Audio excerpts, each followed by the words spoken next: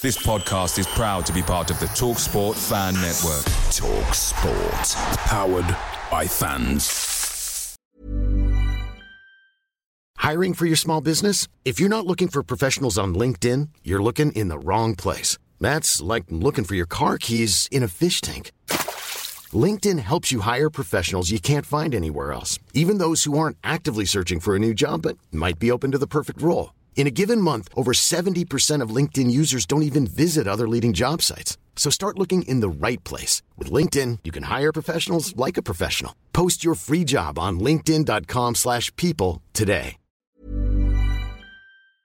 The TalkSport Fan Network is proudly supported by McDelivery, bringing you the food you love. McDelivery brings a top-tier lineup of food right to your door. No matter the result, you'll always be winning with McDelivery. Order now on the McDonald's app and you'll get rewards points delivered too. So that ordering today means some tasty rewards for tomorrow. Only via app at participating restaurants. 18 plus. Rewards registration required. Points only on menu items. Delivery fee and terms apply. See mcdonalds.com.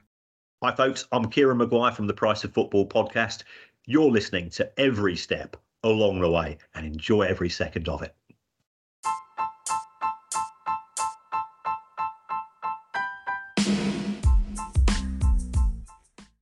Hello and welcome back to this very latest episode of Every Step Along the Way as we look back on a 2-2 draw with the Terriers, a good old Desmond for the Potters, and then look ahead to Sunday's televised encounter with Hull City.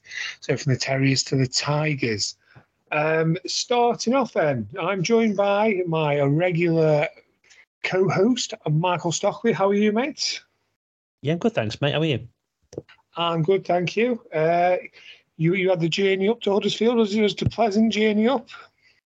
You know what, actually, yeah, it was a really pleasant journey. There was not much traffic.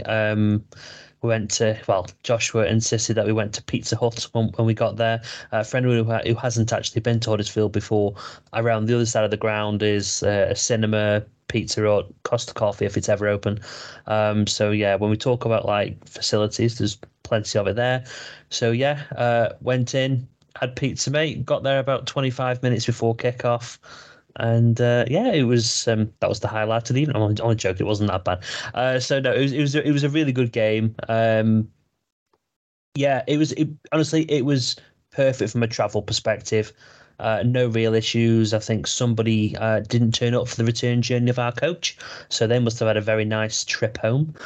But yeah, other than that, mate, it was smooth sailing. Obviously, away from the football side.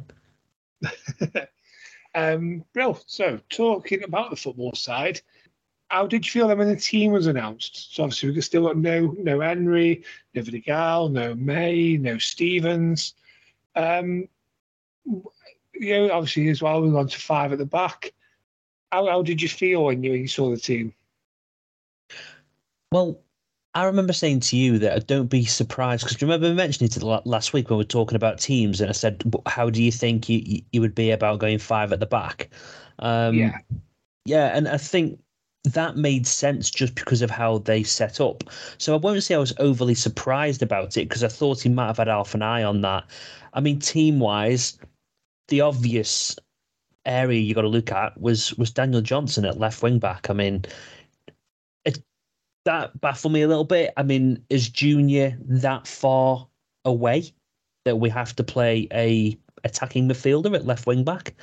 But in fairness to Daniel Johnson, mate, he bossed it. He was really good. I was a bit worried that first 5 or 10 minutes. He clearly was trying to find his way and what he should or shouldn't do. But I saw the team. I mean, we all hoped for Vidigal and May, but in truth, we probably didn't expect them. I think it was good to see Haksabanovic announced in the team. I really rate that guy from what I've seen of him. So, yeah, really good there.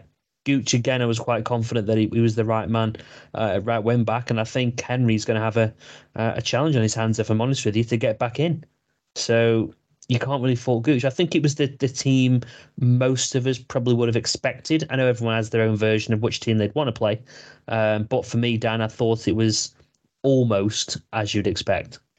There seemed to be a bit of uneasiness, didn't there? I know Tom from sort of our group, he was worrying quite a lot about the 5 at the back, wasn't he? And how it went pre-kick-off. But I think it actually went, like I say, better than a lot of people expected. Like you say, Daniel Johnson played really well. I think he sort of ended up concentrating on himself further upfield, didn't he, than defensively. I think that sort of played to his own strengths and he ended up having quite a good game. That's how I saw it anyway. He did, but he also made some really couple of last ditch tackles. Really, when they were running to the box, especially that kind of second half. There was I can't remember now who it would have been, but he'd raced back almost Ben Pearson-esque and managed to slide in and stop. Well, it would have been about 9 yards out and a clear shot on goal. And all our defenders and everyone was going over to him and congratulating him because he probably stopped a sure goal there. So for me, he was one who just grew into the game. The longer it was going on, the better he was doing. And obviously, he scored a goal. He couldn't really miss, but he still had to be there in the first place. So, yeah, I hope he doesn't see that as being his go-to left wing back up. I think that's a bit dangerous. But yeah, really quite impressed actually. Very nice. Well, he obviously we came from behind, didn't we? Which is so nice, nice to do when you go behind in a game and you've straight away we hit back within, I think it was 43 seconds. I think somebody timed it out. So there was the throw of emotions in the away end race. So I mean, they really did not deserve to take the lead, did they, when they did?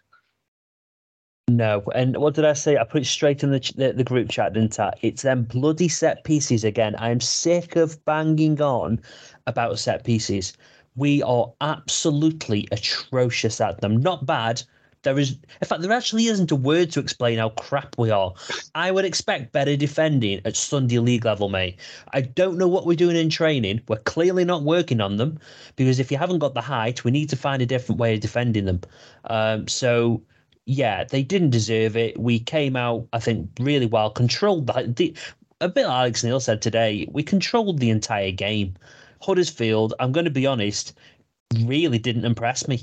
I was saying to the guy next to me, all they were doing is playing long hoofball, and the thought was, God, is this what we had to face with Tony Pulis at times, and is this what other people used to think about us? Now, obviously, Pulis, it worked and stuff like that, but there were times when it was pretty drab football to watch. And that's all they did. Hoofed it long, hope that we make a mistake, hopefully, going for the second ball and feeding off that. And had we not conceded goals at set pieces, they wouldn't have scored last night because we were in complete control. We brought the issues on ourselves yet again. Yeah, I think it's like I say, it's a common thing. And the amount of corners, I mean, later on in the pod, I've got some, believe it or not, amazingly got some stats on corners just to highlight sort of what you're on about there. But yeah, I think if it wasn't for set pieces, they didn't really look like they were threatening too much, did they? I know Travers did have a couple of saves to make, but they were sort of shots from outside the box, and he never really looked odds on that they were going to score in open play at any point. No. But obviously, as well, we'll say we came from behind to get back level and then get ourselves in front. And obviously, that's the positive side of it. The negative then is once we were in front, we've let that lead slip in yet again, another set piece. Just to, obviously, the first one we talk about, the second one, I do not understand what Michael Rose is sort of doing with this second goal. I know there's other people as well who've pinpointed different things, but for me, if he holds his position, then that goal never gets scored because he's marking the guy who scores and then literally just wanders off and leaves the man in the middle of the 6-yard box, dead centre on the edge of the 6-yard box, to just take a touch, all the time in the world to turn, look, take about 2 seconds to decide which corner he's going to put it in, and then score. He had all that amount of time. It was just absolutely crazy what had happened. It must be so demoralising to the strikers and midfielders who have got us, as I said, 1-0 down. All of a sudden we're 2-1 up, and everyone's on the crest of a wave. We're still putting pressure on. They brought on I can't remember who it was now. They brought on somebody and at half time who was really pacey down the left, and he causes no end of problems. I think he was obviously spotting the fact that a bit of pace running at us will probably do some damage, and it did. But yeah, I don't like being really harsh on players, but was it Hadley you were on about? It might be Headley. Yeah, it could be Headley, but step overs, running at us, that's going to cause any team any problems. You don't even need to be the best player in the team for that. Just pace will cause problems. But yeah, Rose, again, I understand why McNally replaced him when he was at Coventry, because it's not the first time that he's been like that. Some of the times his balls, like long balls to the flanks and stuff, you go, oh wow, bloody hell, great pass.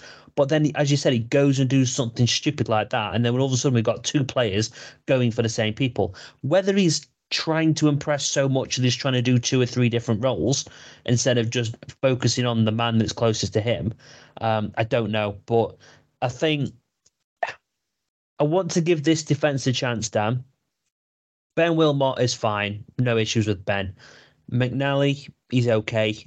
Rose, I'm really worried about as a backup. I think they're making the manager's decision really easy in the fact that we obviously wanted a centre-back before the window closed. We didn't get another centre-back. We may just be opening up the door for that being one of our number 1 positions in January. Or even before, if the free market comes into effect again.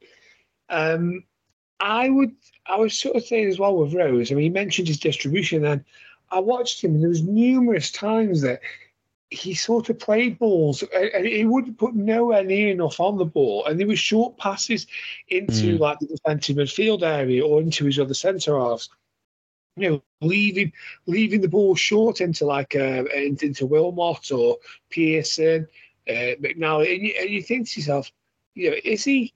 When the manager said in recent weeks, hasn't he, that we need to be braver on the ball. When we're passing it, we need to be sort of taking risks and being braver, but because that's the way that you open teams up. There's no point playing safe 6 yard side balls constantly time and time again. Someone's got to take the initiative. And I think what he interpreted that as was, what I will do then is I will play the ball into areas where it's going to cause a problem because he very, very nearly did on numerous occasions. I thought he was very ropey with his distribution, and it was amazing really that I think against a better side he definitely would have been punished more than we were. We were just lucky that Huddersfield and open play really were struggling to create much. But yeah, he's definitely, to me, I think that it's a quite simple thing. It's Wilmot at the minute is streets ahead of the pair of them. But McNally, again, is for me, I know he's not been fantastic or perfect by any stretch, but he's definitely shown more than Rose. Don't get me wrong, Rose has not been abysmal, but that's for me, there's a definite pecking order there, a definite 1, 2, 3. Do you think if he goes 5 at the back again, which he may well do, depending on the opposition, if Stevens comes back and is fit, do you think that he potentially might put Ben Wilmot on the right, McNally in the middle, and Gooch on the left-hand side of a back 3? Do you know what I think he might do? I think he may put Stevens, because Stevens played that position for Sheffield United. I can see Stevens on the left centre-back, and then I can maybe see you've got Gooch and Johnson, or maybe Shamadou and Gooch. We've got Shamadou and Hoiver and Gooch. There's plenty of different options when people are fit. But yeah, I definitely think that if he's going to go 3 at the back again, I can see Stevens being part of the centre-back 3, because it just gives that natural balance as well, doesn't it, of a right and left footer. At the minute, Ben's sort of shifting around a bit because we're in search of it's sort of, there doesn't look naturally balanced, does it, the way it is set up at the minute? No, I don't think 5 at the back is going to be the standard. I just think there is going to be games like Huddersfield where it just calls for it. And I guess one observation as well, Dan, that I think we were talking about the Rotherham, talking about Huddersfield not being very pretty to watch or weren't particularly good. I would put them up there with a Rotherham. I don't think they're quite Rotherham level, but I think they're going to be struggling massively. I know they've obviously announced their new manager they're getting ready for League One, quite frankly, for me. I don't think that's an ambitious management appointment either. So don't be surprised if they get relegated this year. I certainly won't be. Yeah, I think they're going to struggle, but I think they know that as well. I think they've had a lot of issues off the field, haven't they? And Darren Moore's a good manager, but he's out of the frying pan into the fire after dealing with the guy at Sheffield Wednesday and the owners there, and then moving into what, all the turmoil that appears to be going on at Huddersfield. And the guy needs to get himself an easier job somewhere, I think. But yeah, I mean, obviously, he'll crack on with that now. Warnock's left, and then he's coming in. On the fact of Huddersfield, let's take this opportunity now to listen to our friends from And He Takes That Chance. Been a long time friends and sort of collabs with us here every step along the way. Let's listen to what they've had to say about last night's match. Hi guys, it's Richard Kosmala from the And He Takes That Chance podcast, Huddersfield podcasts. Yeah, just a little bit about last night's game. So, yeah, my gut feel coming out of the game was that we could have won it incredibly. I think it'd been an absolute robbery, to be honest with you. And I do think that you were the better side and you should have had the 3 points, to be honest with you. But I think your problem was Tyrese Campbell. I don't know what he's working on in training next couple of days, but he needs to know how to time a run.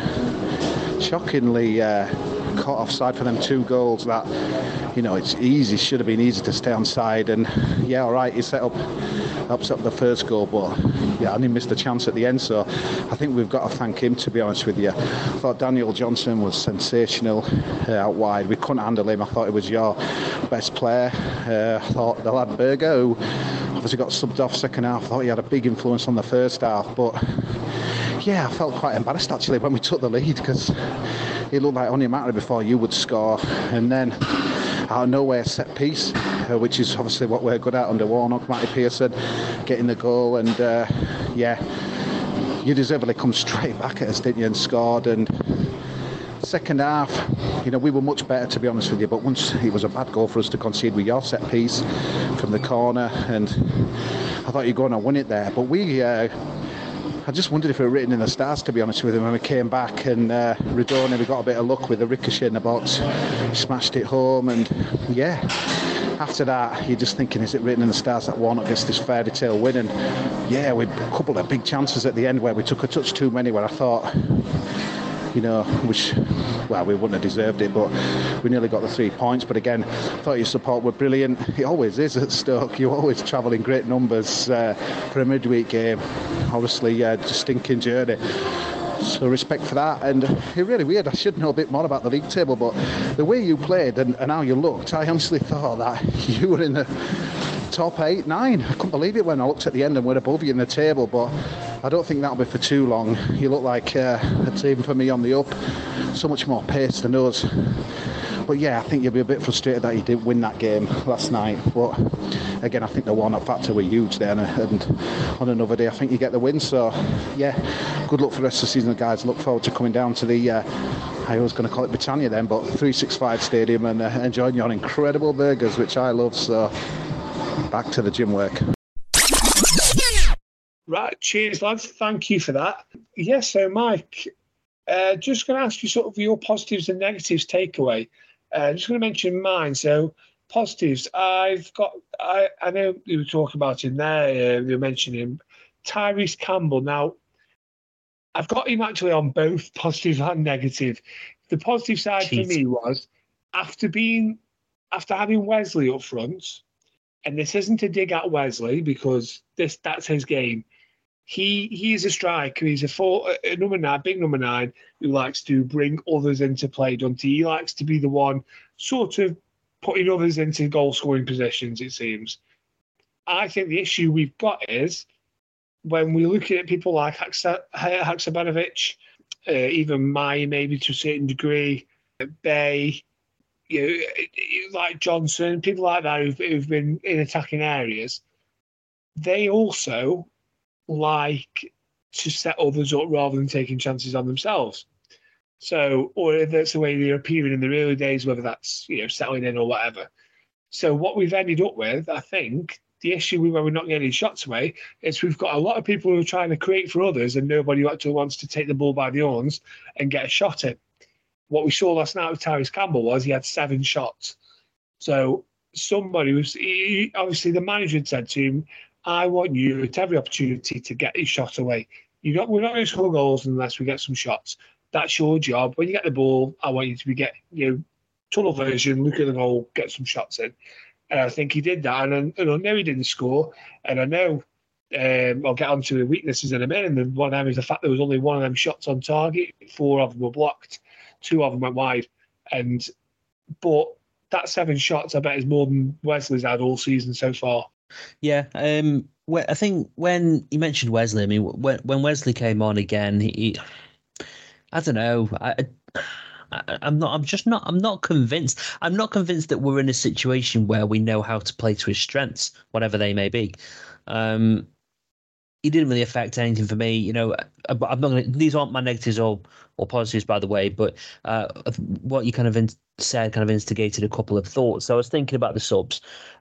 Juno, if I'm honest, I think he's definitely one for the future. If he wants to put him into these buckets that they keep banging on about. I don't know. He looks a little bit not a clue what to do right now, which I think makes sense because, again, he's probably not trained with us for very long, a few weeks now. He's certainly not played much football during that time. I think he's obviously got to get himself up to speed. So I'm struggling to see where he's going to fit in, but maybe that's one for next season.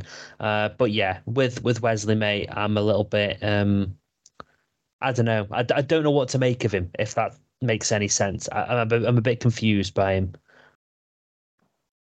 Yeah, I just think that there's going to be certain games to play him, and it's going to, like I said, good games like last night where you want to get your shots away. I know I sort of was saying he might be suited last night, but actually I think we looked far better with Campbell down the middle. And I know, like I say, people criticising maybe saying he was selfish, maybe saying he should have got be more accurate with his shooting, but the fact he was in them positions and getting in front of defenders and stuff, and I think he's been. When was the last time he played up front? I didn't even think he's played down the middle much. Barely has he since his injury. So, timing his runs and that, I think that will come the more he does get to play down the middle. Did you see the shot that he had? I think it was it first half?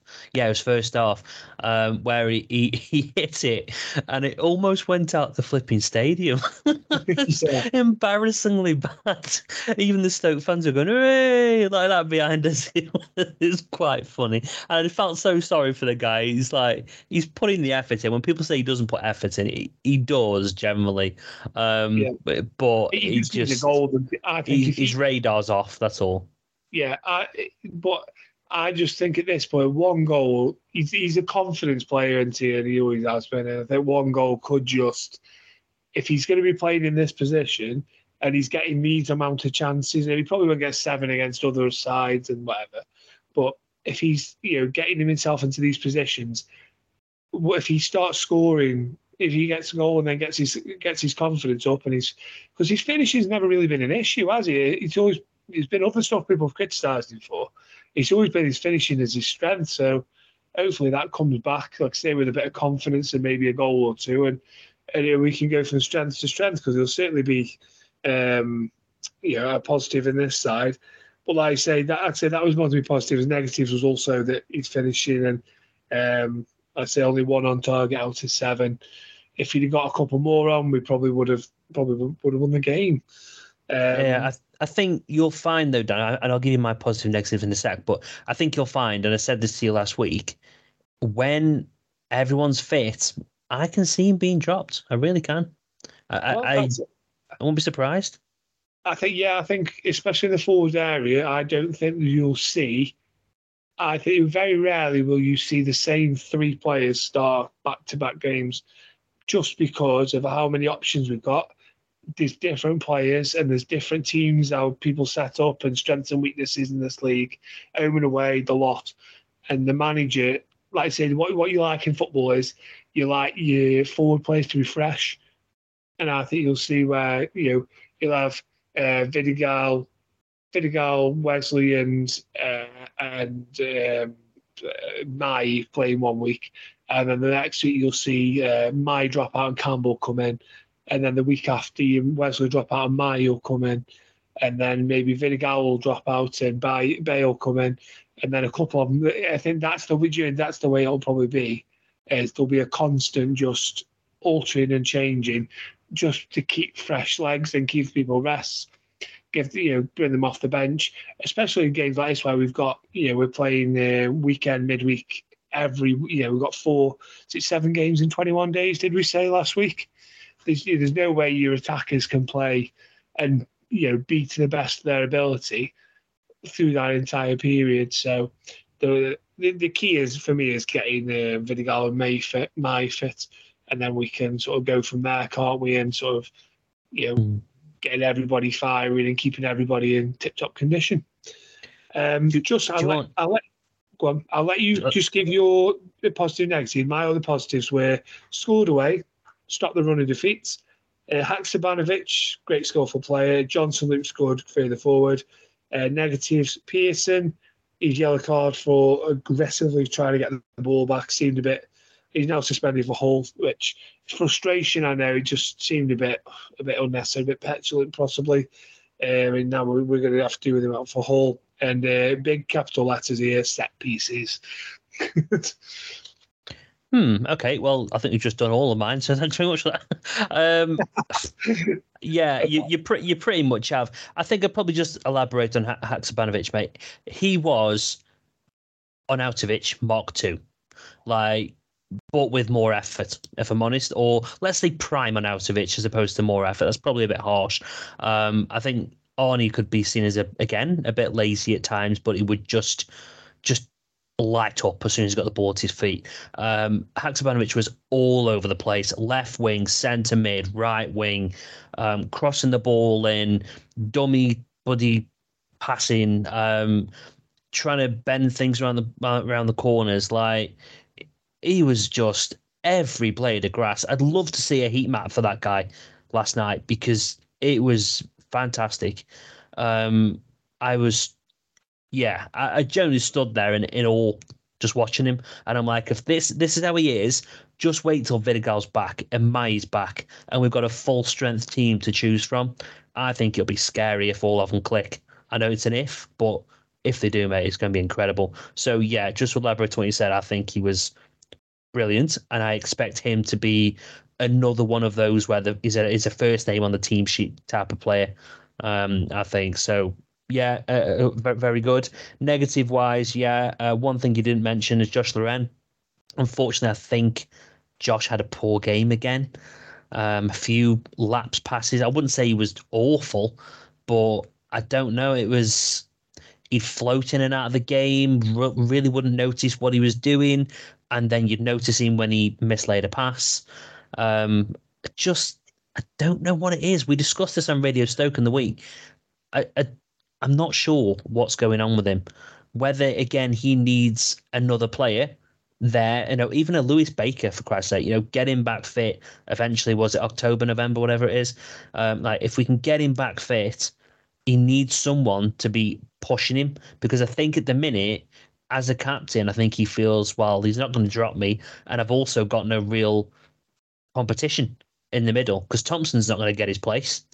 So then we're struggling a bit. So I don't know what it's going to take, but he needs to pull his finger out because he's not been good enough this season. Do you know what we were talking, without bigging ourselves off, we were on Radio Stoke in the week and we did, like you said, mentioned that we talked about Josh Loren. I think one of the things I mentioned on there was that last season when we were playing our best football, we had very defined roles in midfield, didn't we? We had Smallbone as the creator, with a lot of energy as well, but very much on the front foot. We had Josh Loren, who was doing sort of the old-fashioned box-to-box running, and you had Ben Pearson, who was doing more sort of side-to-side work, if you like, sitting behind it and cleaning everything up, winning the ball back. So, and I said Berger to me is looking a little bit more, he's sort of between Pearson and Loren, and you wonder whether we were sort of missing that Will Smallbone character. And is Josh Loren and Berger, or is there actually a place for both of them, especially if we get a creator in? Now, Daniel Johnson, for me, could quite easily do what Will Smallbone did last year, and maybe even better. And if he does that, then Berger is definitely going to be the other one who's doing the legs up and down, and obviously Ben Pearson's going to be doing the defensive work. So that is, for me, Josh Loren. If this formation settles back down, Josh Loren could be the one who misses out, because as captain or no captain, I don't feel that he's good enough to keep Walter Berger out the side for one. No, I agree with you. I think Berger did better. Yeah, he was a bit of a weak game, wasn't he, against Preston, if I remember rightly. But I think, he was better. That's the type of player that's going to work so well with Haksabanovic and the others. I think a flair player needs another flair player around them. You think back to the Shakiris, the Arnies, the Bojans, like those guys, they were intelligent and they knew what each of them were going to do. So I aren't worried. I know we're 19th or whatever it is. Right? Oh, I can't remember where we are. I think we're 19th. I tried not to look. But I think either way, Dan, we're a couple of wins from top half. Like I am not worried at all in the slightest right now. I just think we've got the quality. We just need to find the formula, and hopefully sooner rather than later. Bro, any takeouts from the game before we move into man of the match and then leave it? I took out some chocolate cookies that I took on the coach. Does that count? Yeah, no, nothing at all, mate.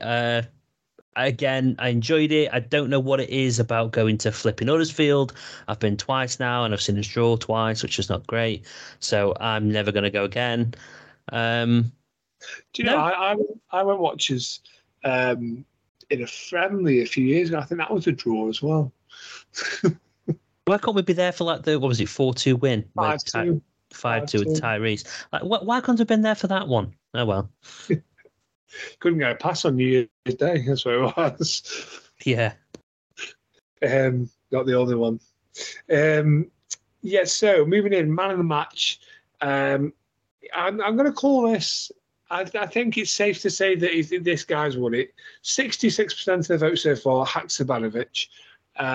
He was my man of the match as well, and he's got 2/3 of the vote. Followed by Daniel Johnson with 22%, and Lyndon Gooch in third with 7%. There's also a few votes flying around for Ben Wilmot and Mark Travers, amongst others. I think that's pretty fair, isn't it? 1, 2, 3. Can't grumble at that. No grumbles yet, absolutely.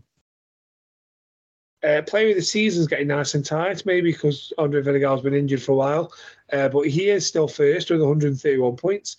Ben Wilmot is second on 127, and Mark Travers is third on 125. So very, very close there. Right, shall we now move into some youth, women's, and news? I would normally say yes, but can I just think of just something that's come back into my mind while you've been talking? Dwight Gale. What the hell is that about? That guy needs to be put out of his misery and let him go. Put him in under 21s. Go and get an under 15s from our youth. I don't care what it takes. I'm sorry, Dwight, but your time is done. Stop it. Because the guy tries, and I know he's trying. I don't know what's wrong with the guy. I don't know what's wrong with his head or what's going on there, mate. And I don't want to be too harsh here, but I've got to call what I see. It was painful, and I felt sorry for him because I just don't think his head's there. I was going to say, what exactly did you see last night then that was it's upset you? It's not just last night. He's had his chance. I think what's annoying me is it's keeping the likes of Nathan Lowe and co out. Like, what's the bloody point of taking Nathan Lowe to these games if you're not going to play the lad? Like Gale, he was running around and balls were bouncing off his bloody backs of his legs, and decision making. I I just feel like his head's gone, and I don't think it's kind putting him in these positions over and over again.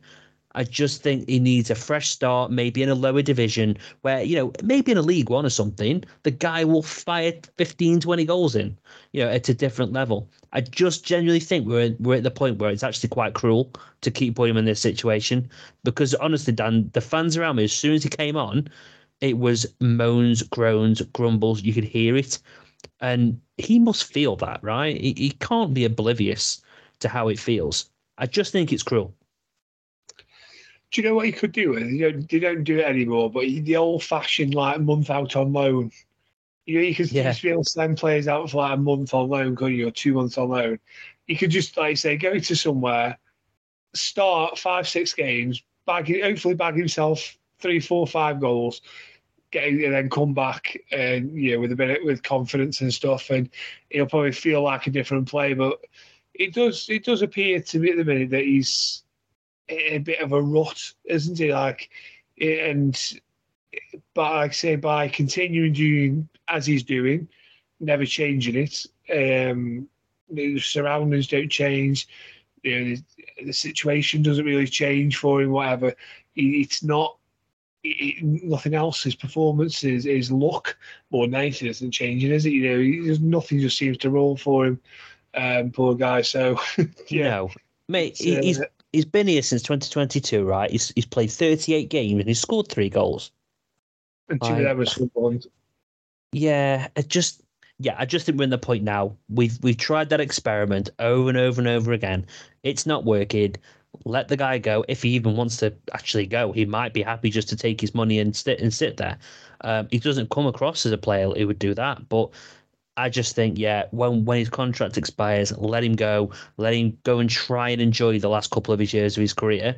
And we need to be playing the likes of Nathan Lowe. I said to you last week, Dan, I'd rather Nathan Lowe come on and fail and do exactly what Dwight Gale's doing, knowing that he'll learn from it, rather than Dwight not going to be learning from anything now. He's just going to be seeing out his contract. So, I think that's what's annoying me about Dwight Gale. Not necessarily his, I don't know, not his mentality, not his attitude, not his work rate.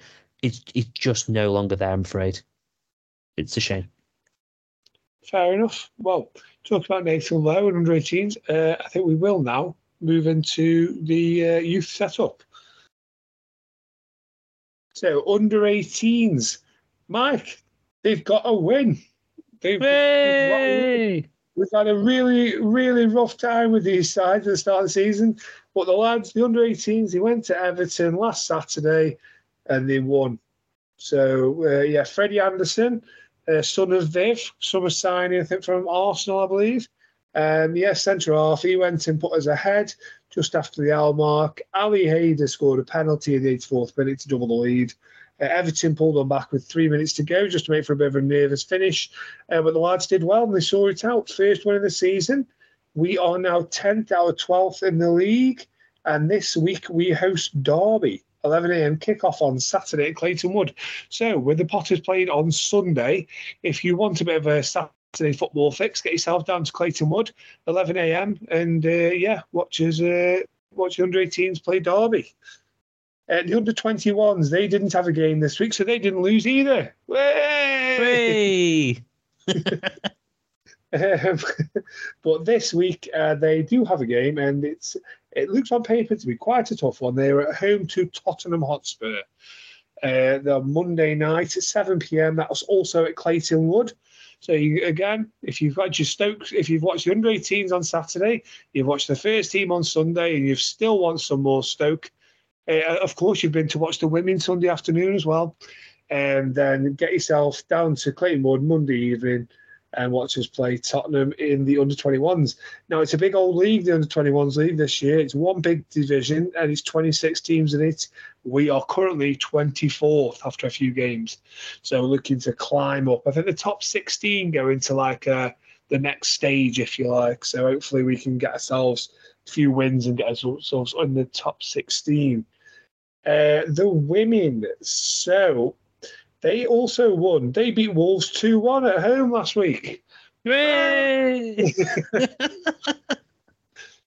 Oh, well, fantastic. So Heidi Logan is in the first half, and then Saffron Jones in after half time ensured the points for the Potters. And to the manager, so Marie Horahan, she made 4 changes to the side that had played the previous game, and they came through, like I say, 2-1. Second home win from 3 home games this season. So a bit like the first team in the men's side, getting some good home form going, which is always nice, isn't it? In front of your own supporters. At least somebody's winning, eh? Yeah. So this week it's 8th versus 9th in that division as we travel to Stourbridge Ladies on Sunday with 2 p.m. kickoff.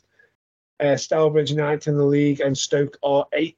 So yes, nice equal clash it looks like. Hopefully we can get back-to-back victories. So what we promised you last week, I promised you a Loney roundup, didn't I? And we have. So thank you to Callum, who's a Solihull Moors supporter. He has sent us this on Tommy Simpkin and his start to life in the National League with Solihull Moors. Hi everyone, thanks for having me on. As for Tommy Simpkin, from a Solihull Moors sort of perspective, I remember he came in as a trialist and he did quite well in pre-season matches. Obviously it's a bit different going into league competition, and I myself was a little bit curious as to how he would sort of adjust to 5th tier level, but honestly he's actually adjusted very, very well. For an 18-19-year-old goalkeeper to already be commanding his penalty area the way he does, he controls the back 3-5 extremely well, and that's very rare to see, especially at that age. Obviously the other positive for him as well is obviously he saved a penalty this season. He's kept a handful of clean sheets. He's been part of a side that are 10 matches unbeaten in the National League, and it's just absolutely brilliant to see. He has flaws. I think there's a couple of times where he has made a few errors, coming for crosses as well and dropping them a couple of times. And they're just basic errors that will improve by game time, really. There's nothing actually critical I can come on here today and actually say about him, because he's not in any way, shape or form a bad goalkeeper. He's actually a massive upgrade on Ryan Boot that we had last year. And obviously Boot, don't get me wrong, was one of the best goalkeepers in the division, just 2 seasons ago. Simpkin will go far, in my personal opinion. I know there's a few Solihull fans that have said that he will play for England one day. Genuinely, I think he will play in the Premier League one day and could push for England, because his presence in goal at such a young age and his ability already is literally second to none.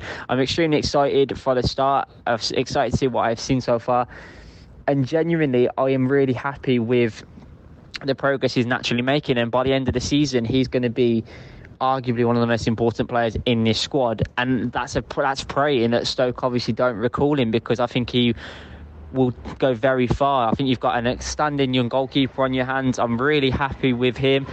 I can't thank you guys actually enough for letting him come here. He's just, obviously Solihull fans rave about him, and for every reason. He's brilliant, and I know sometimes people say, oh, he's brilliant, he's this and that, when they're a bit overreacting. Genuinely this time I mean it. I couldn't sing his praises any higher, basically. Thank you guys for having me on. It's been a pleasure. As always, I'm happy to do this once again. I think Simpkin has had a fantastic start. Here's mate, continue, and best of luck for the rest of the season, lads. Cheers for that, Colin. Thank you very much. Very promising there, Mike. You think talk of the old 3 Lions badge in the future years. 18 years old, got the best defence in the division at Solihull. They're in the top sort of 2 or 3 as well, looking for promotion to the Football League. He's really started really well there, hasn't he? And long may it continue. Well, yeah, we've talked about loans a lot on this podcast over the years, and I think one of the things we've always said is, there's I'd say there's probably more negative loans sometimes than positive ones. Obviously, this falls into the positive camp, and we talk about the quality of goalkeepers that we've got currently. Yes, we're happy with Travers, but then people obviously aren't happy with Blondie and Bonham and people like that. It's really, really good that we've got a young goalkeeper who's going to potentially make a name for himself. He's clearly doing it at international level. He's being recognised. He's obviously doing it where he is now. So I guess the idea with him is let him see out this season out on loan. Maybe, he'll be 19 maybe by the time he comes back. Is he one that all of a sudden replaces, is he going to be the number 3? And they might keep him around the squad and, the old Frankie Fielding, the phantom ghost, maybe it's a replacement for him after this season. You never know. Well, I suppose the thing is, actually, he's only 19 as well, isn't he, which is amazingly young for a goalkeeper to be playing any kind of professional men's football. He's sort of very often it's early 20s, isn't it, before goalkeepers start playing first team. And I think there's a number 3 though, Dan. I mean, the number 3 ain't going to play, is he? Let's be honest. Frankie Fields is not been needed. I mean, like the fact he's currently getting games out at Solihull, he's sort of getting a step ahead of a lot of other goalkeepers in his age, isn't he? The fact that he's, like I say, can't be many, 18, 19-year-old goalkeepers who are currently playing National League level or above. And like I say, I think I see out this season probably at Solihull. He may even get promoted. He may even get into. That's probably, if he did get into League Two, it'd make sense for him to go back there again next year, wouldn't it? And I think as much as to be number 3 keeper around the squad sounds good, I still think if you can get him a competitive loan at a good side where he's going to get good experience and be up a level to where he is now next year, I think that does make sense because, like I say, as a goalkeeper, you've got a lot of time to develop him. Like I say, if it is it's 3 years, 4 years down the line, and he's 21, 22 before Stoke start putting him in the first team, that's, to me, that with the as a goalkeeper, that's not the end of the world, is it at all? And it's probably very much, it's still quite young for a keeper. For me, I like the fact he's got good experience here. I think he's doing the world of good by the sounds of it. And I did have a chat with Callum as well, just sort of other than that recording and that. And I just said, it'd be interesting how he reacts to mistakes. And he says there was one.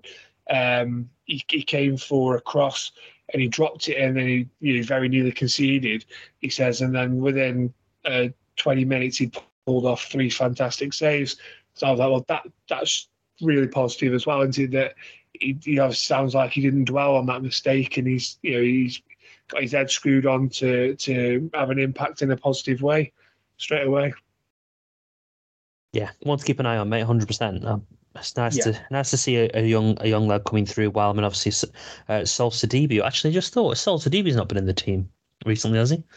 No, I can see him coming back maybe into the side. Now Ben Pearson suspended against Hull, I can see him being back on the bench at the weekend. Yeah. But yes, just into a few news things. So it's got a couple of things. Kevin Russell obviously left in the summer, didn't he? Left his role in the youth setup at Stoke. He's now the interim manager at Cheltenham after Wade Elliott was relieved of his duties this week. Cheltenham got 1 point from 8 games, sit bottom of League One. So Kevin Rooster Russell, he's got a bit of a job on there, hasn't he, to try and turn things around. Although he will see one familiar face from his time at the like I said, with the youth team at Stoke, in that Will Goodwin is at Cheltenham. So he's like I say, one person we all know at least. But yeah, so good luck to Rooster there. And the other bit of news that we've had this week is Devante Cole's been linked with a move to Stoke, amongst 4, 5, 6 other Championship clubs who are sniffing around him as well. But yeah, he's Barnsley, son of Andy Cole. Obviously, he plays up front for Barnsley, former Manchester City Academy graduate, and he scored a hat-trick against Port Vale in that 7-0 victory on the opening day of the season. Sign him up. So he's deed himself to Stoke fans already, hasn't he? 5-year deal, 50 grand a week. Go. Would do you think we maybe need some big bustling goal machine down the middle in January? Not in January, no. Not unless these other players are striking out. Maybe Tyrese, if he doesn't want to sign his contracts and somebody comes in for him, a replacement for him. I mean, in theory, we should have plenty of attacking options, although I say that and I've just criticised Dwight Gale coming on. So, but he's not a player that's going to sit on the bench, I don't think, for me.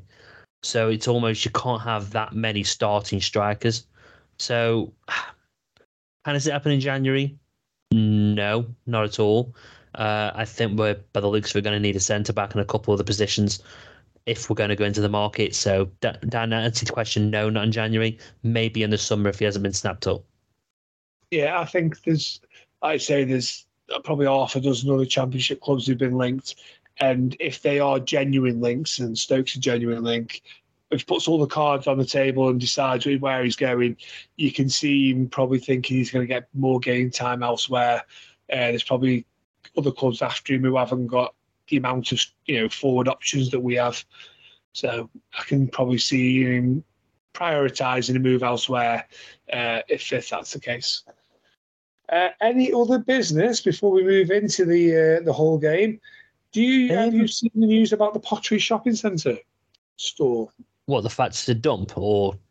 No, you're on about the club shop. Yeah, I saw that was that's going to be closing down. So that's one more nail in the coffin of Hanley. So it's closing down in March of next year. The club have said it's commercial reasons. So they're going to concentrate on the shop at the Bet365 Stadium and the online side, but they're not ruling out pop-up venues when necessary in the future. It's going to be like the fan zone. They'll probably have them pop up at fan zones outside. But I think Dan, that says everything. I mean, it's a very commercial way of saying that building is not profitable for Stoke. And every time I've gone in, there's never anyone in there. Sometimes you'll get one or two people in there, so it's not profitable. People buy online anymore. If they don't buy online, they wait until they go to the club shop, during a match day to go and get what they want. Whereas there's let's be honest, there's a lot more selection. It's a lot bigger. It's a lot easier to find the stock you need when there's always limited sizes. It feels anyway.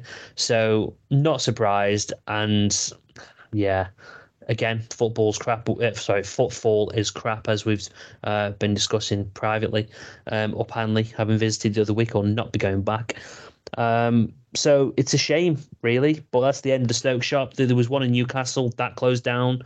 There was one in Hanley, which was always there. That's closed down. So the state of retail. One in Stafford, I think, as well, was there? Stone. Something like that, and that's gone. So I don't blame Stoke for doing it. If it's not profitable, they've got to do it. But in the other news, by the way, so I was wanting to mention this to make sure. So when this is obviously goes out Friday morning. Just as a reminder, me and Dan are meeting John Rudge on Sunday. We have a number of questions that have come through on the website. So it's ESATW, so the initials of the podcast, with every step along the way. And it's .co.uk. So if there's any questions that anybody else has got from, obviously if you've grown up through the 90s, etc., you would have, seen Rudgy, you would have seen Gudjon Thordarson, Boskamp era, etc. If there's any questions, anything you want us to give to him, make sure you go to the website, because I'm only accepting questions on there to save my sanity. So please just go and add them on, and then we'll ask John directly on Sunday when we record the pod. And when did we discuss that going out, Dan? Yeah, so obviously this podcast that you listen to now has landed on the Friday for the whole game that's placed on Sunday. On Monday, you will have your Bournemouth podcast. That is for the cup game that's being played on Wednesday. On Wednesday morning will be the John Rudge episode podcast will come out. And then on next Friday, you will have the match for next weekend, which we've got that much on between now and then. Off the top of my head, I cannot think who we're playing next weekend. Yeah, I think it's a difficult game. Know that much. we're just in autopilot at this point, so you have to forgive us. But yeah, so please just make sure you get the questions on there. We've had some really good questions. I would say 6 or 7 there, and Dan's going to be doing some research as well. So yeah, it's going to be really good. Again, as someone who loved that era, the Thoresen era, and all that, I can't wait to meet John and have a few questions. Bristol City next weekend. That's it. That's the one. But yes, get your questions in. Obviously, the more the merrier. If you've ever had any wonder, queries or anything, wanted to know anything, I'm sure John will answer quite any questions that we put to him. Within reason, of course. I want to ask him a very direct question around Gudjon Thoresen and how he took the reception of being sacked after getting his promotion, because no doubt they spoke. So hopefully John will be forthcoming with that question, because I can't imagine Gudjon would have been too pleased. So, but yes, we're not afraid to ask the difficult questions. We can't guarantee he's going to answer them, but we will ask them. Right, let's have a look at Hull City. I'm Sandra, and I'm just the professional your small business was looking for. But you didn't hire me because you didn't use LinkedIn Jobs. LinkedIn has professionals you can't find anywhere else, including those who aren't actively looking for a new job, but might be open to the perfect role, like me.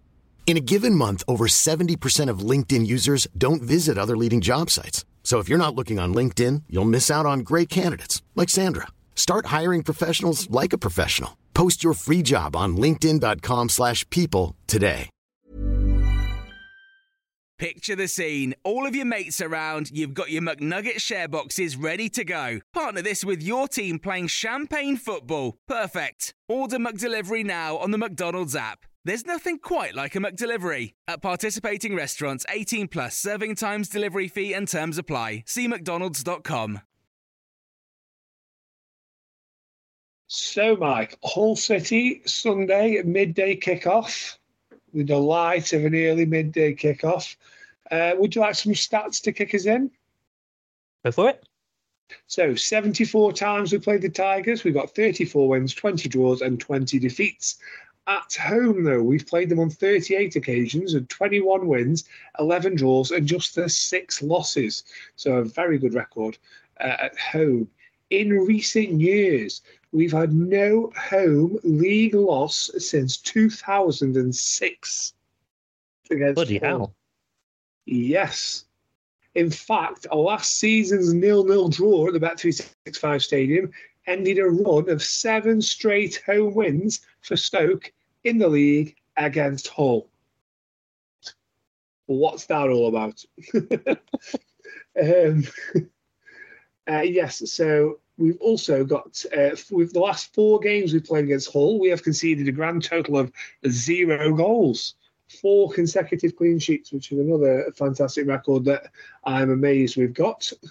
This is sounding too positive, Dan. I don't like it. Don't worry. It's going to even itself out soon. Right in there. So Alex Neil versus Hull. He's managed against Hull on 9 occasions, 5 wins, 2 draws, 2 defeats. And he's only lost 1 of 5 home games against Hull. Alex Neil versus Liam Rosenior, who is obviously the manager at Hull City. They just have the 1 game, which was played last season, the aforementioned 0-0 draw at the Bet365. So, 1 game, 1 draw between those 2. And also, obviously, Rosenior in his first post in management. So his record against Stoke is also just that 1 game last season, that 0-0 draw. Stoke's home record this season: played 5, won 4, lost 1, 13 scored, 5 conceded. Sounds a good record. Not so good when you decide that in the league, 2 wins, 1 defeat, scored 5, conceded 3. And in the League Cup, we've actually scored 8 times in just 2 matches. So a lot of them goals come in the League Cup games. However, Hull City's away record: played 3, won 2, lost 1. They've won 1-0 away at Leicester and 2-1 away at Blackburn, with the defeat coming a 2-1 defeat at Carrow Road against Norwich on the opening day of the season. Set pieces now. Now we're talking. Now you want to even it out a bit to positive news. So Stoke have conceded a league-high 6 set-piece goals, 4 corners, 1 free kick and a penalty so far this season, which equates to 67% of the goals we've conceded have come from corners, free kicks, or that penalty. But however, we've scored off 3 corners ourselves, which puts us in the top 6 for goals scored off set pieces. Hull have scored off 2 set pieces, but they were both at home, so they scored none away. And they've conceded 2 of their 7 goals from set pieces as well. So that's not particularly great record either. A third of their goals have come from like say corners. It's not, but to say that we've conceded 6 of our goals from set pieces, having only played 7 bloody games, that you can't let that go throughout the season. Oh my God. For how some of the tight these games are, that will literally lose you games on a regular basis. It's even more amazing when you listen to the following stats. Listen to this. So only Bristol City and Southampton have conceded less corners per game than Stoke, 3.86. Only Middlesbrough, Sunderland and Southampton have won more corners per game than Stoke, 6.71. So that's how we get an average of 6.71 corners in our favour, which is only bet by 3 sides, and there's only 2 sides who concede less corners than our 3.86. At home, we have an average of 8.67 corners a game, and we conceded just 4 corners in 3 home games this season, which is the best. No team averages more for them, and no team concedes less at home than us. Hull have been, so moving on from set pieces now, Hull have been behind away from home for just 7 minutes this season in their entire campaign. They've also they've beaten their points total after 7 games. This is their highest points total, after 7 games for the last 7 years. So they've had their best start for 7 seasons. Huddersfield is the first time this season that Stoke have gone behind and managed to equalise in the game. With 5 times we've gone behind. So 5 different games we've gone behind. This is the first time we managed to get ourselves back level during the match. Whilst Hull have gone behind 4 times this season and come back to equalise on 3 of those occasions. And one stat to just end with, 49% of Hull's shots at goal this season have come from outside the penalty box. Only Watford, with 50%, have got a higher percentage of shots shots that have come from outside the box. Stoke are 18th in that table with 32%. Okay. I'm feeling on the negative side there. I think Mark Travers will be up for that. I think he's quite good, Lindsay, and shots coming in from distance. I don't think he'll fear that. Famous. No, leave it to Travers rather than Rose, I think. Yeah. Some referee stats for you. It's not much to talk about tonight because the referee, actually, do you know when the referee, just out of point, when the referees were all given out at the weekend, on Monday this week, the other Sunday game had officials, and all the Saturday games, the Mondays and everything were all had officials. The only game that didn't was Stokes. It said to be confirmed. It wasn't for another 48 hours before we actually had a ref. So I don't know what that was all about, whether it was sort of a fitness thing for who they wanted to do it or what. But the referee... Go on. Sorry, no, I was going to say, maybe they were going to have the same referee that pulled his hamstring in the first half against Huddersfield. Maybe it was going to be him, and they're like, they don't even know if he's going to be fit. We never mentioned that, did we? we certainly didn't, but it was quite ironic. He literally, I didn't realise what was happening. He made the signal to just to basically make a swap, and I was like, but there's no players on the side of the pitch. What the hell are you on about? I look away for 3 or 4 seconds, and then there's literally no referee. We've got a linesman out, and that was it. And I was like, what the hell's going on? And then I realised what had gone on. It was it's a shame as well. He was letting a lot go. Sorry, carry on. I know, it's funny though, because obviously I was watching on the red button on Sky, and the commentator went, well, this is a new thing this season. We're having drinks breaks. I didn't realise we were going to have one tonight. It doesn't seem that hot out there. I was like, oh, right. No, it wasn't. And then he's like, oh, no, I think there's an injury to the referee. Poor guy didn't know what was going on. Yes, but the referee, his name is Thomas Bramall. So he's one of the new guy referees. 90 games he's refed in his career, 268 yellows, 12 red cards in 90 matches. Feels a bit high, that one, for me. Ooh, yeah. And 15 penalties, so a penalty every 6 matches. There's been 40 home wins, 25 draws, and 25 away wins. So I like those odds. He's refed Hull 6 times, 2 yellows, no reds, no penalties. 4 times they've won, 1 draw, 1 defeat. Last season, he refed them in a 1-1 draw at home to Huddersfield. Now, he's refed Stoke once before. He gave us 2 yellows, no reds, no penalties. We won the game. The only game he has refed of Stoke City before was, bear in mind, this game is being played on the 24th of September? He refed us on the 25th of September 2021, a 2-0 home win against Hull City. Ooh. So, okay, I'll take it. One day off the 2-year anniversary of the only other game he played, which was the exact same fixture. So, yeah, it's quite interesting there. This season, he's refed 3 games. He's refed 3 games, including Liverpool v Bournemouth, where he sent off Alexis McAllister, and the red card was overturned. Even former referee David Gallagher on his Sky Sports News ref review show that he does on a Monday, and said it was like a terrible decision, a bad decision that needed overturning. And yet, both players sort of went. I don't know if you can remember the incident, Mike, but both players sort of went in with their feet high for a sort of a bouncing ball, and I think they just clashed feet together, and he sent him off for a high foot. And obviously, the FA looked at it and they overturned it straight away because literally the ball was 6 foot off the ground. So of course the feet are going to be high. Aren't they trying to win it? Yeah. They're not going to be thinking caught him on the ankle, and there's well, if you catch somebody on the ankle when your feet's on the floor, it's not a high challenge, is it? So whatever. So hopefully he's learned from that and doesn't go flashing any red cards around for perfectly good challenges at the weekend. Well, it certainly won't be Ben Pearson. Well, no, Ben Pearson won't be there, will he? Unfortunately. On this day, so I've consulted my book, Richard Murphy, Stoke City on this day, my little lower there. And guess what? It's a bit of a monumental day. I thought we were going to have one, if it was being played on Saturday, it was all about John Rudge. No way. Yeah.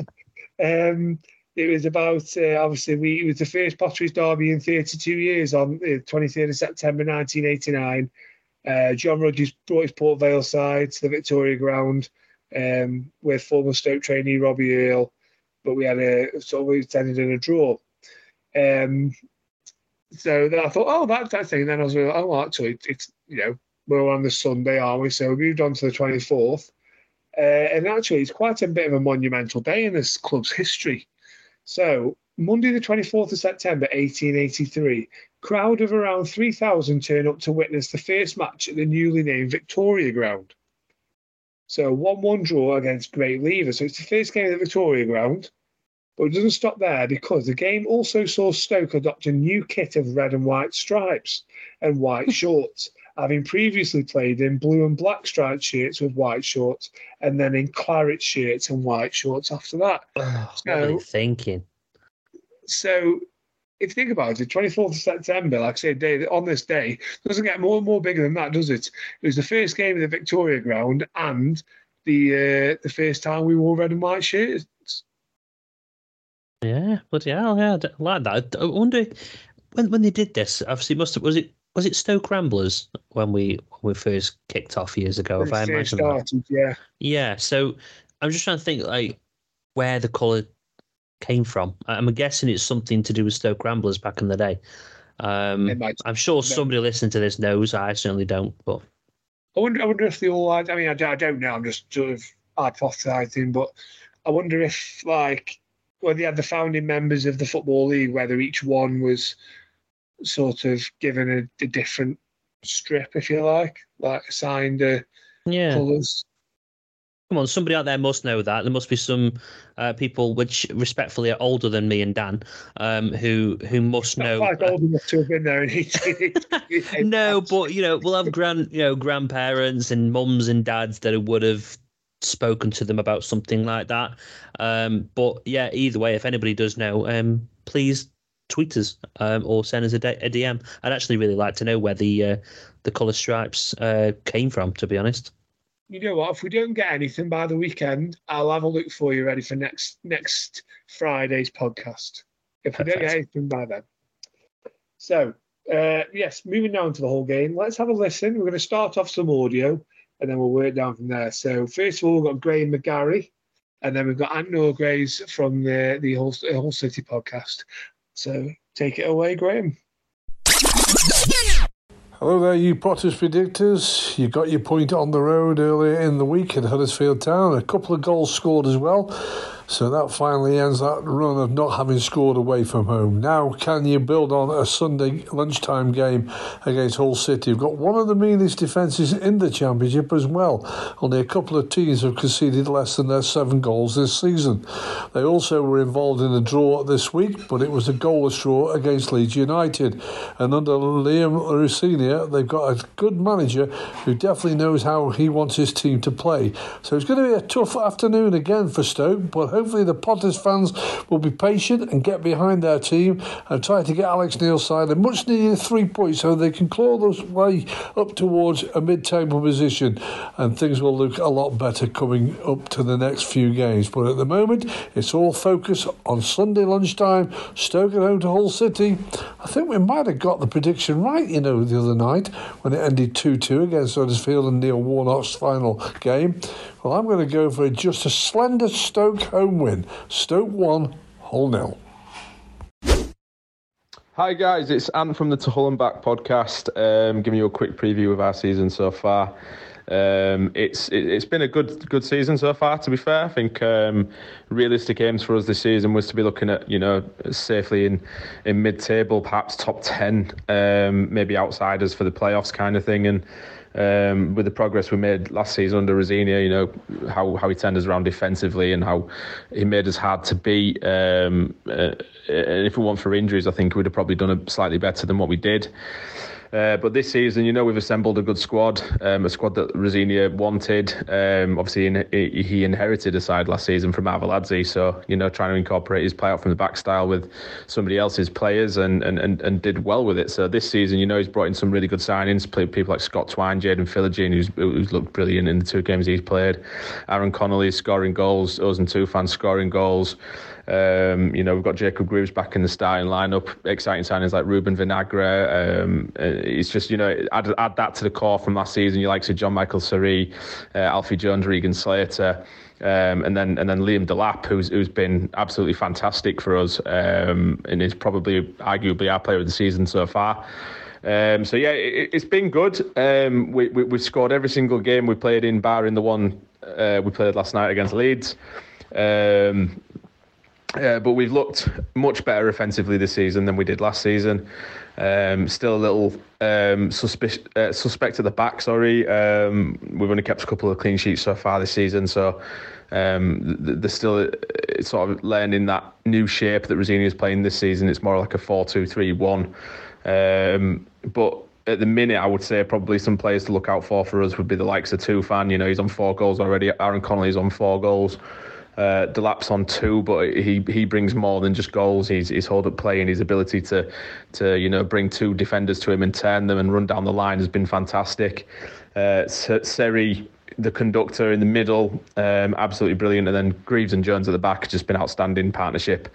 So we've got a lot of dangerous players in our squad. The club's heading in the right direction. The fans, the ownership, the players, we all seem to be on the same page. We're in an upward trajectory. So it's like, at the minute, there's just positivity everywhere. And there's a belief that this side can definitely be challengers for the playoffs this season. If we can just find a bit of consistency in the attacking side of things. I mean, we've only lost one game this season. That was the opening day against Norwich, so we are 6 unbeaten. And then overall, in Rosenior's time since being appointed last November, we've only lost 7 times in just under 40 games. So, yeah, we're hard to beat, and I think he's going to try and keep that style this season. But, yeah, no, we're looking forward to this game. I think it'd be a really tough game. Stoke away always is. It's the old cliche, isn't it? It's just not a Tuesday night at Stoke. It's a Sunday. Sorry. I'm going to go for a 2-1 Hull win. I rarely predict us to win at Stoke, so we must be doing okay. Cheers, guys. Cheers, Graham. Cheers, Anne. Thank you very much for that.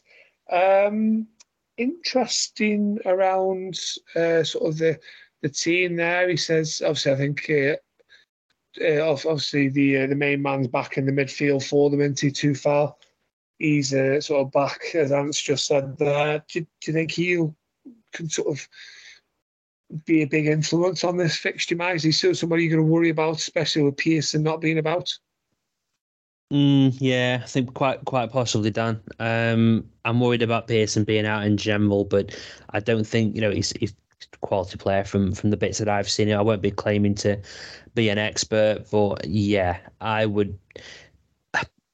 Jordan Thompson is obviously going to be the player that's going to come in for Pearson. I do worry about the mobility of Jordan Thompson, if I'm honest with you.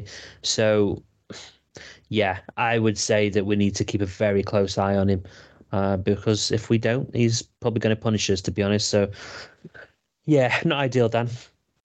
Yeah, I think he can pull the strings, and he's also got a decent sort of shot on him. And I think, like I say, 49% of the shots outside the box, I reckon he's contributed quite a few of them.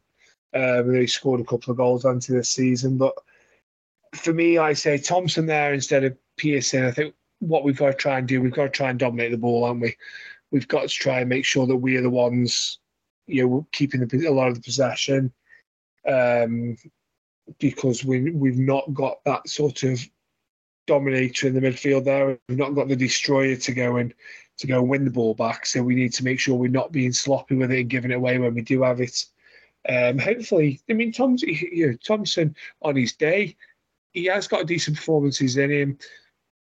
He's also can be very, very very pretty and very good on the ball. So hopefully, he can sort of, have one of those good days. I think we could do with it. Anyone you think's in need of a rest? Anyone sort of rotation-wise? Obviously, 3 games in a week. Berger, maybe, but my concern is it depends on the fitness of Mai and Vidigal. I know we keep banging on about them, but the options that they bring with their versatility, I think, changes things. I would say Berger maybe needs a bit of a rest. He's a lot of running around his first year in the actual league itself. So Josh Loren again is somebody that I would rest if we had good enough options. I think most people would at the minute. So no, I think I'll give him a team in a bit, mate. But I think we're a bit limited on who we can rest at the minute, if I'm honest. Yeah, I think especially midfield options, like I say there, I don't think we've got too many, unless Johnson sort of changing where he's playing and he can maybe come into the midfield to give the option of resting / dropping Loren or even Berger. Other than that, I can't see him throwing a Sidibe in. So I think with Pearson out as well, we're probably struggling, aren't we, there? Sky midday kickoff. What are your thoughts on being down the Bet365 stadium for about 11 o'clock on the Sunday morning? Well, for me and you, it's perfect timing actually because of the interview. But so thanks for that, Stoke. You know what? No, it doesn't bother me. We never do very well when we're on TV. That's my problem with bloody televised games. So I must admit, I'm not really bothered. It gives me my entire day to recover from the defeat. So I really don't mind. I'm only joking. I'm not going to go for a defeat. But yeah, I'll be honest, I'm not really that bothered, Dan, to be honest with you. It's just convenient for me and you. That's all I'm looking at it. I don't think we necessarily play any better or worse by the middays. I don't read any of that into it. I know some people are superstitious, but I think it's irrelevant, to be honest. Have you booked yourself in for a Sunday roast to what are you cooking?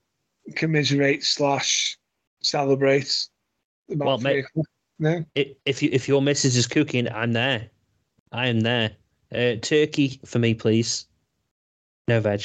Turkey. Watch a few of them. Watch a few of them to the game. Liam Delap. No, can't not mention Liam Delap, can we? I mean, answers are there. That for him, Liam Delap's their player of the season so far. He's done exactly as I sort of said I thought he would do. He's used his time at Stoke and Preston to develop himself at our expense. And now he's going to show what he actually can do this season, which I think we appear to have got him one season too soon. And how much is he going to want to score against us? He's going to have a blinder, isn't he? I don't think he's just going to want to score against us. I think he probably is going to score against us. Yeah, you can see him almost cupping his ears or putting his fingers on his lips or something to the home fans. Although I actually don't think we weren't abusive to the guy at all. As supporters, I just think there was a lot of grumbles and moans every time he missed a sitter.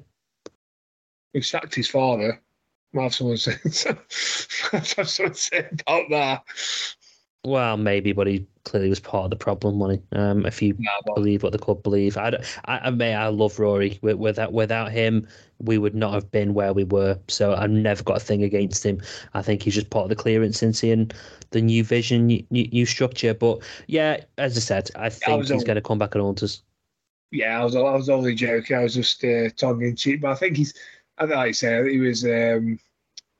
We've cleared out more than just Roy Delap wanted to do. Nothing personal. I think the manager. Oh yeah. Anybody who he could get out the door. I don't think it mattered who they were or what they could do. I think it was literally everybody out who can, because that's the only way we're going to reset everything at this club as much as we can at this club. And I think that shows that not one player was offered a new contract last summer. You know, in other years, he may have thought, maybe Nick Powell can have another 12 months. Maybe Morgan Fox deserves another 12 months.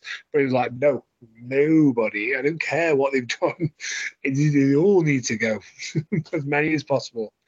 And obviously that went across the board. So, yeah, he's doing all right for himself anyway. He's in Tel Aviv, in European football and everything now. So he's have worse places to be.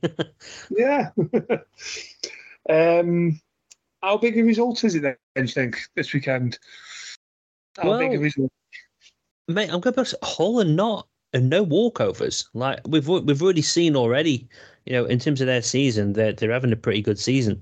They seem to win those really tight battles.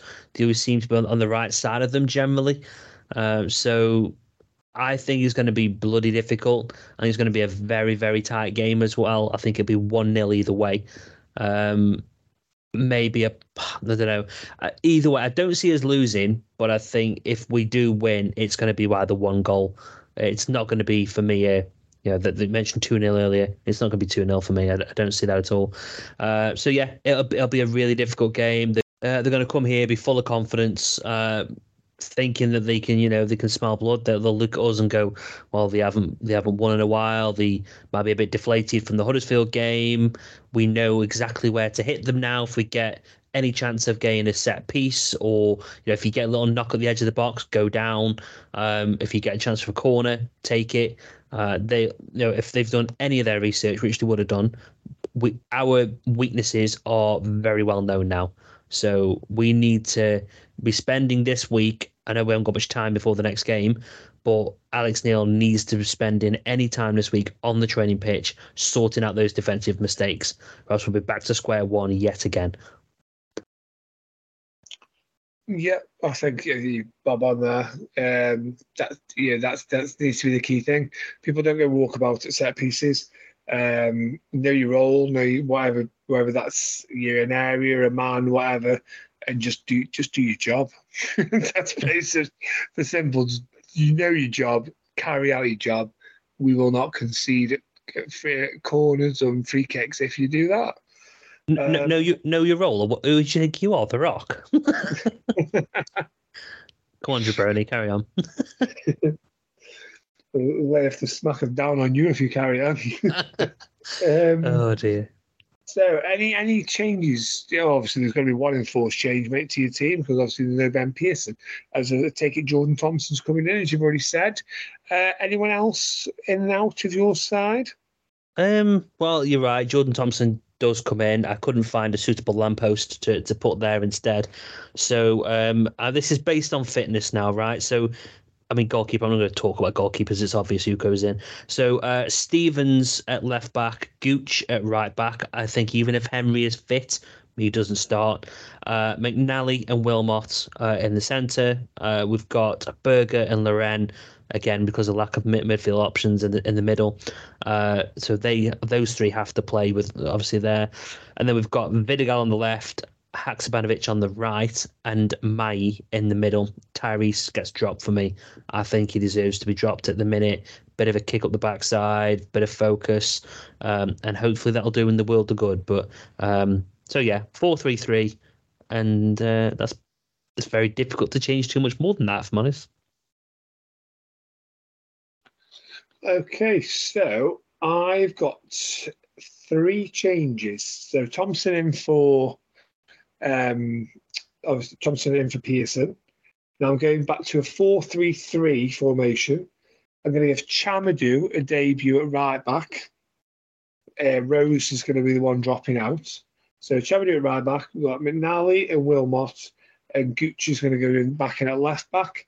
He's quite versatile. He's sort of moving around already into numerous positions. So he's going to go into left back. Obviously, Thompson, Berger, Loren. Going to have Lloris coming in on the right side of the front three. I think his energy will be good for Hull. Like I say, I think we've got to.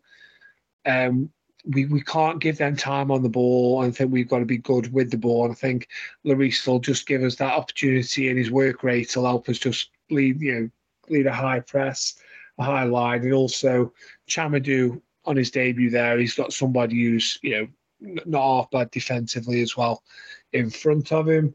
Haksabanovic will be playing on the left, and I've got carried on with Tyrese Campbell down the middle for now. Obviously, that's based on the fact that nobody's returning from injury.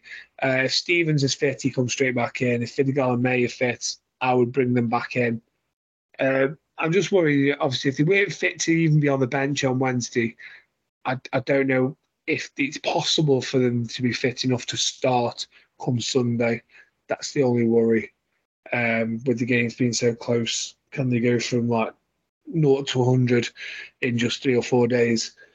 That without anybody coming back from injury actually leaves a bench of Bonham, Gale, Rose, Bay, Wesley, Johnson,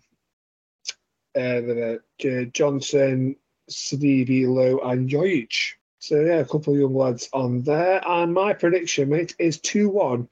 I think Leon Delap scores for Hull, and then I think we come back, and I think goals from, I'm going to say Campbell and Haksabanovic wins the game. Okay. I'm going to say it's 1-0, and Vidigal comes back to save us and reinstate his dominance up front.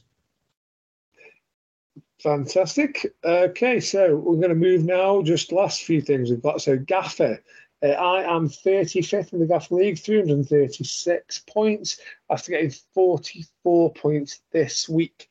My total not helped by the fact that 6 of my players did not even take to the field this week. So that didn't help. Number 1 is my team. That's MMAE team, 555 points. With a nice healthy lead over Anthony Hobbs, 487. He's in second. And we've got Aracia Size with 477 in third. Super 6. Do you know who Super 6 got on this week, Mike?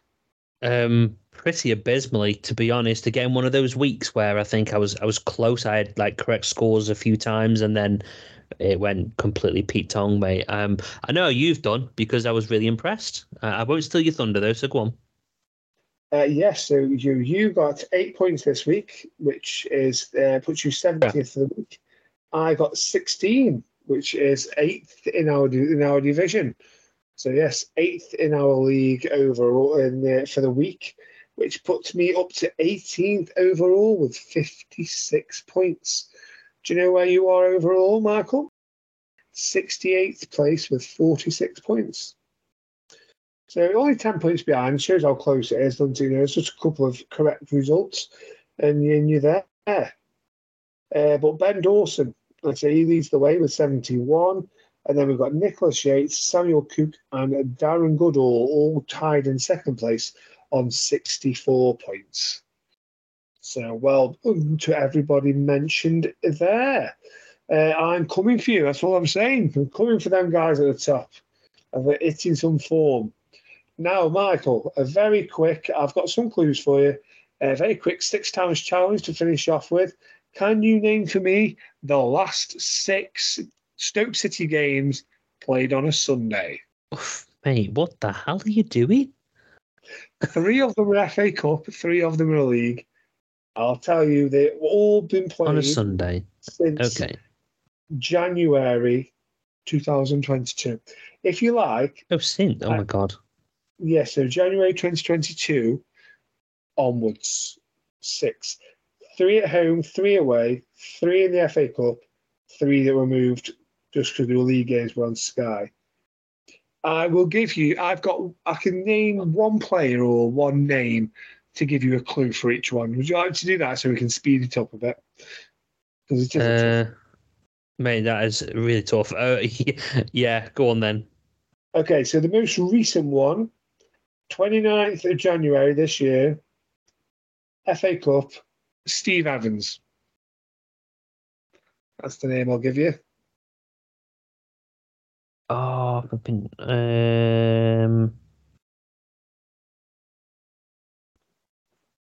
fuck's sake.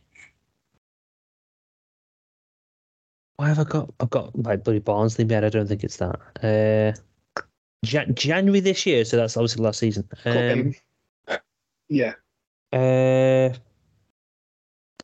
not Stevenage, is it? It is Stevenage. It is Stevenage. Yes, 3-1 at home in the FA Cup. I don't remember the scoreline at all. All I know is that Steve Evans was. Is he? He's that big. I don't want to be too insulting here. He's packing the pounds. Let's just say that. Yes, he speaks his mind, Steve Evans, doesn't he? And potentially upsets people on the way. So the next game was the 8th of January 2023, 3-0 in the FA Cup. It was. Oh. Hold on. Don't give me any clues. Oh, for God's sake. Orient, was it? It was Hartlepool. Oh, was it flipping Hartlepool? Which one am I thinking for Orient then? Well, if you want to say Leyton Orient, you would be correct in saying that was the most furthest away on this list, if you like. Oh, okay. 9th of January 2022, which was a 2-0 FA Cup win when Tom Ince and Tyrese Campbell scored. Okay. It's good because out of all the games, that was the one I was struggling to find. Oh, right. I was thinking, who could I say who would like jog his memory? 3rd on this list was a home game on Sky, 2nd of October 2022, Slaven Bilic. Is the name I'm going to give you. West Brom? Not West Brom. Oh. Not a million miles away. I'll tell you the result. If I tell you the result, you'll know it because it's Is it going to give it away? Is it with the result? So if it can't, so it's not West Brom. Hold on, who's else did he manage? Bilic. It won't be. Oh, is it flipping Watford? Yes. Yeah. Obviously, 4-0 defeat. I was trying to think who he managed, because he's managed Watford, West Ham, West Brom. It was his first game, wasn't it? It was the new manager bounce for transfers 4-0. To get right, so a few weeks before that, we were also on Sky in the league. In an away game, 4th of September 2022, a game we lost 2-1, and I'm going to say Jack Bonham is the name you're getting there. Jack Bonham. Oh, God, that's one I wish I could just rule out. That was the stupid bloody defensive mistake against Reading. Yes, that's the game. And then, 16th of January 2022, a 2-0 league win. And it was away from home, and I'm going to say DiMaggio Wright-Phillips. Oh, away from home. That's... Oh, a second, let me just double check. Second, away from home. Yeah, it would have been. I know you've thrown this in here because of who we're playing. It's Hull, isn't it? Yeah. Yeah. he started out of the blue with Jacob Brown and got man of the match, didn't he? And then I think the following week, didn't he score against Fulham after about 20 seconds? And everyone thought we got a superstar in our hands, but unfortunately he's not quite kicked on since then. But yes, that concludes the 6 Towers Challenge. Well done. Hey, finally. This one I've said was going to be one of the hardest ones as well. I'll take that. I did get lucky on one of them, the fact that it was one you hadn't even asked, but yeah, okay. Fantastic. So, I think that wraps up this pod. Like I say, we've got some numerous podcasts for you coming over the next 7 or 8 days. Make sure your feeds are all switched on. Make sure you've subscribed to get them all landing onto your device, whatever you listen to us on. And yes, let's hope you don't get sick of hearing our dulcet tones. But yes, 3 points for the Potters on Sunday, please. Let's go Stoke. Come on, Stoke. Away days are great, but there's nothing quite like playing at home. The same goes for McDonald's. Maximise your home ground advantage with McDelivery. Order now on the McDonald's app. At participating restaurants, 18 plus, serving times, delivery fee and terms apply. See mcdonalds.com. Confidence starts with loving who you are. And when your skin feels nourished and glows on the outside, you naturally radiate confidence from the inside. Give your skin a glow up with Osea's clinically proven Mega Moisture Duo. This ultra-hydrating body care features 2 of Osea's best sellers, Undaria Algae Body Oil and Undaria Collagen Body Lotion. These seaweed-powered heroes use skincare-level ingredients normally reserved for your face for results you can see and confidence you can feel. Osea has been making clean, clinically proven seaweed-infused face and body care products for over 28 years. This luxurious skincare is vegan, cruelty-free, and climate-neutral certified, so you never have to choose between your values and your best skin. Glow from the inside out. Get 10% off your first order with code GLOW at OseaMalibu.com. That's OSEA Malibu.com, code GLOW. This podcast is proud to be part of the TalkSport Fan Network. TalkSport. Powered by fans.